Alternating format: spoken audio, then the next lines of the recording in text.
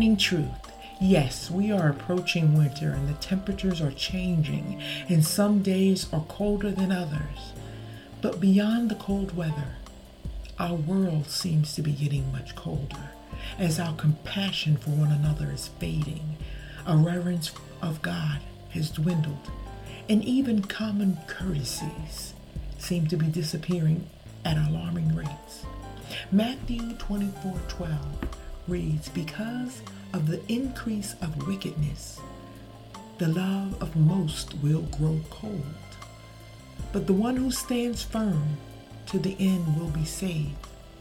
And this gospel of the kingdom will be preached in the whole world as a testimony to all nations, and then the end will come." This morning I want to talk to you about being the one who stands firm. Standing firm means acknowledging God in all you do, the big as well as the small things. Standing firm means extending courtesy when none is extended to you. Standing firm is giving from the heart without being asked.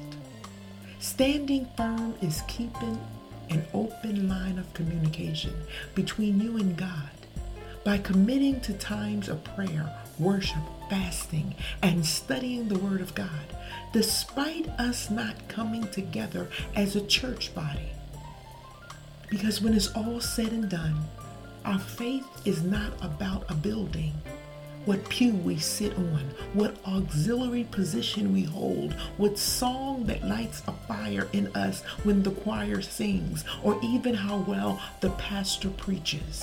Our faith is and should be about a continuous relationship with the Almighty, a relationship we can stand firm on and in regardless of what's going on in the world and even in our personal lives. Scripture tells us that it's not until the gospel of the kingdom is preached that this world will come to an end. The gospel of the kingdom is in essence an invitation extended to all to become citizens of the kingdom of God, not servants, but co-heirs with Christ. God gave orders to the disciples, which was, "Go into all the world and proclaim the gospel to the whole creation." As believers, we are current citizens of the kingdom of God. And as heirs, we are required to get the invitations out to as many potential family members as possible so that we can bask in the greatest family reunion ever to be hosted. Yes, it's cold outside, but there is still fire kindling in the kingdom of God. Thank God you're a citizen. Remember, when you start your day with truth, blessings throughout the remainder of the day is inevitable.